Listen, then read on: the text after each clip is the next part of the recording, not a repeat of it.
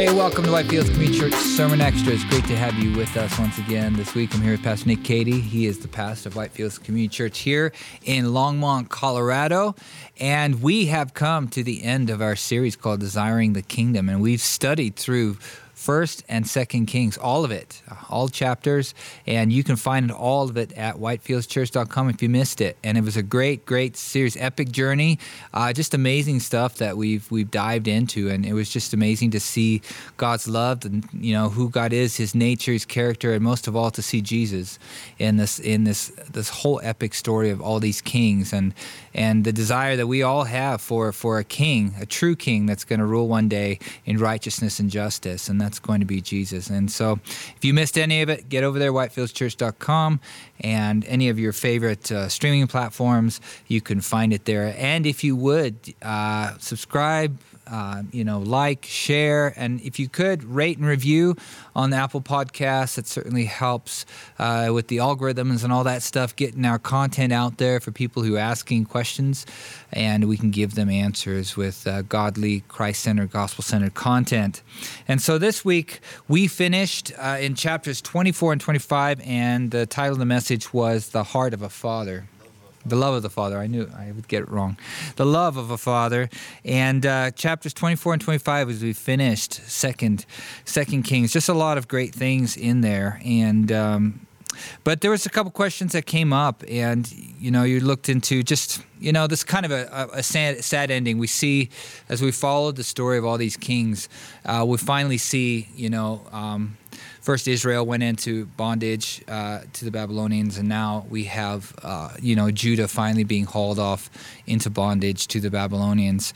And, it's kind of a sad ending to the story. A lot of lessons that we can learn from that. But there's a couple questions I just wanted to bring up for you to look at this week. And one was in chapter 24, verse 4, where it says, God would not pardon, or, in referring to the sins of Manasseh that we had looked at earlier, or some translations say forgive.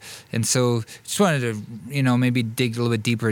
Is there a point where God doesn't forgive, doesn't pardon something? Yeah, so it's a really good question, because I think that could be a little bit disconcerting to some people to say, okay, wait. On the one hand, they might say, does this mean that sometimes God looks at sins and doesn't forgive? Is it also possible that did things just work different in the Old Testament? Now God forgives and He didn't forgive in the Old Testament. In other words, there's a discrepancy between the two. I think that is it's a mistake to try and see discrepancies between the Old Testament and New Testament. Remember that Jesus didn't see those, and remember the apostles didn't see those. And so it's a bit, I guess you would call it like anachronistic or something like that to come back and say, oh, well, the Old Testament teaches one thing, the New Testament teaches another. I don't think that's the case at all. In fact, I would say that there are plenty of times in the New Testament where God refuses to pardon or refuses to forgive. And we know that, for example, there's an unforgivable sin, unpardonable sin, and that is the blasphemy of the Holy Spirit. Now, a lot of people wonder what that is. It's kind of like, is the blasphemy of the Holy Spirit thinking a blasphemous thought about the Holy Spirit? And if so, it's one of those things where it's like, I've talked to people, and I think I've had this feeling myself, where it's like, if I tell you, hey, don't think about a purple elephant, like then all of a sudden that's the only thing you can picture in your mind. The same thing if you tell people don't blaspheme the Holy Spirit, then all of a sudden they're like, all their thoughts start turning with, well, what does that mean? Did I do it on accident when I was trying not to? I got to try really hard not to do it, and then I did it on accident. I don't think that's what it is at all. In fact, if you follow the we would call this the systematic theology of what forgiveness is and how it works throughout the Bible. The point is this, that God is striving with people by His Spirit, drawing them to repentance, bringing them to a conviction of sin, righteousness, and judgment, that there is sin in the world, that they themselves are sinful, that there's a righteous God, and that because of that discrepancy, there is a judgment coming. And so the whole idea is that the Spirit is drawing people to see their need for a Savior and to repent and receive Jesus, the Savior God who the Savior God has sent. But if you refuse that, like the book of Hebrews says this, it says in chapter 6 and chapter 10, it says, if you refuse that, there is no other sacrifice. Like there's no other way to be forgiven of your sins. This is one way that God has provided. And if you reject that, or just, I don't know, don't take hold of it, then there remains no other way. So, what's interesting about the people of Judah is that you can see that God is giving them chance after chance after chance, sending them messenger after messenger. Repent, repent. Judgment will come if you don't, but God has given you lots of chances. And then if you remember the first time, it says that God, in that passage, that exact passage actually, that God sent Nebuchadnezzar and the Babylonian army against Judah to destroy them. But then we know from history and from the text that God essentially called them off at the last minute, giving Judah one last chance, right? Brought them to the brink of destruction and then brought them back one last chance, and they still didn't do it. And he gave them 2 more chances after that, and they still didn't do it. And there's a passage in Genesis chapter 6, in the passage that talks about the flood, where God warns the people. It says that he looked upon the evil in the earth, and it grieved him to the heart. And God says, my spirit will not always strive with man. And so basically what it comes down to is this: to blaspheme the Holy Spirit is to resist the drawing of the Holy Spirit to receive Jesus as Savior. And if you resist that, that is the blasphemy of the Holy Spirit. There's no way to be forgiven if you don't receive the forgiveness that God's offering you, if you don't humble yourself before God. And so it makes total sense that this is the case. So the fact that there is a judgment means that there will be some sins which are not forgiven. And the only way that would happen to somebody is if they refuse to receive the grace and mercy of God, which is freely offered. It's like, the famous painting of the Sistine Chapel, with God, extending with all that he is towards man, and man just kind of weakly, limply, kind of giving a nod to God. Mm-hmm. I think that's a great description, in that painting. So, yeah, no, I think for myself, I truly understood. Finally, I think probably it was kind of the epiphany moment of God's grace and mercy by reading the Old Testament. And it was always this phrase, I will always have a remnant for myself. Or, even though they do this, I will still. It was like God was always giving them, as you said, the 3rd, the 100th. I mean, as we've gone through 1st and 2nd Kings, how many chances did they have to turn back to the Lord, and at the end of the book, unfortunately, they're all hauled off to Babylon. But, God's mercy and grace was so evident through this whole time. And even into the New Testament, isn't that the picture? Many times we have Old Testament, angry God, New Testament, happy God.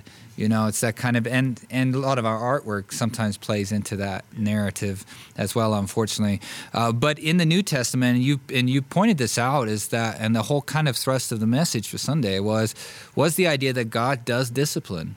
He does discipline his children. And the word that you use, the word for discipline is paideia, that you brought out, and we looked at Hebrews a lot, and just wanted to expand on that a bit. Yeah, so paideia is this idea of discipline, but here's the difference, right, between that, because one of the questions that was asked was, well, how do I know if I'm just experiencing the trials of life, or how do I know that I'm experiencing the discipline of God? And that's an interesting thing, because I think that our word discipline, the reason I bring out that Greek word, because, just an aside real quick, is that a lot of times I don't think it's really that wise to always refer to Greek words. And here's why: because essentially you're communicating to people, oh, you can't really understand what this passage says because you didn't look up the Greek word. One of my mentors, Brian Broderson, he always used to say, you know what it says in Greek? It says the same thing it says in English. So just read it and just understand it, right?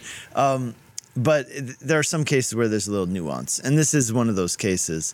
And the word paideia, here's the difference. The discipline in English tends to have a punitive connotation, right? So it means that somebody did something wrong and they're being punished for it. But paideia in Greek is a little bit more comprehensive than that. It's all-encompassing in the sense of, like, it's not necessarily punitive. It can be, but it's not necessarily punitive. It's more like something that is done for your good to make you better. I mean, discipline in our language too doesn't necessarily have to be punitive. So you could think about it this way: it just means that God is constantly working and allowing the brokenness of this world to come into your life in just the right way, at just the right time, in just the right amount, under his loving care, in order to make you better. And this is a theme that runs throughout the Bible, right? Like Romans 8:28. He causes all things to work together for the good of those who love him. And there's verses like 1 Peter, James 1, right? These verses that talk about Romans 5, that talk about how God uses the brokenness of this world in our lives in just the right way, in just the right time, in order to form us and make us better. And that's the idea. So on the other hand, I think it's worth saying that, there are some things in this world that are just flat out broken. They're just the result of sin being in the world. This is why we need a Savior. This is why we desire a kingdom that is to come, is because there are things in this world that just, you can't just say that everything happens for a reason. Some things happen because the reason for them is sin is in the world, and it's bad, and it's sad, and it's broken. So. Yeah, no, that's a great thought to end on. Just that's why. I mean, I think that when we're going through 1st and 2nd Kings, that really came out, is that we need a king that is better than all these kings that we've been reading about, and that Jesus, of course, came for that, and he foreshadowed a kingdom that's going to come one day that we're all going to be a part of. And we certainly are looking forward to that. And I hope you're looking forward to that as well. And if you missed it, any of it, 1st, 2nd Kings, Desiring the Kingdom, whitefieldschurch.com. You can get over there, share it with your friends. We're heading into a new season, a new series, our Easter series, and then we're going to do one on Pentecost as well. So be looking for those. And we look forward to hearing you. Any questions, suggestions, thoughts, we'd love to answer those. And may God bless you.